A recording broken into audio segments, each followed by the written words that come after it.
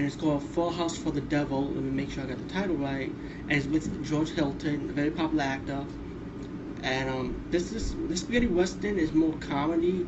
I mean, you have your action elements, but it's really more comedy. But I really enjoyed it. It's really good.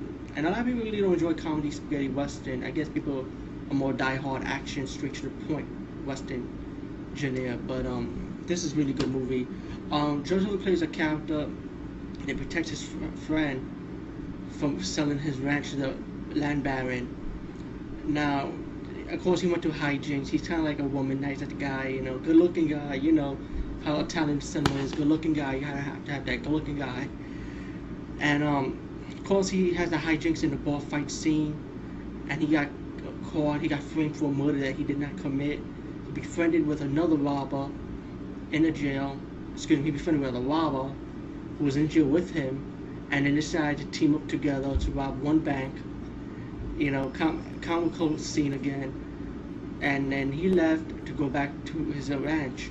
Found out that his friend died because of the land baron's gang. So he goes out to get revenge.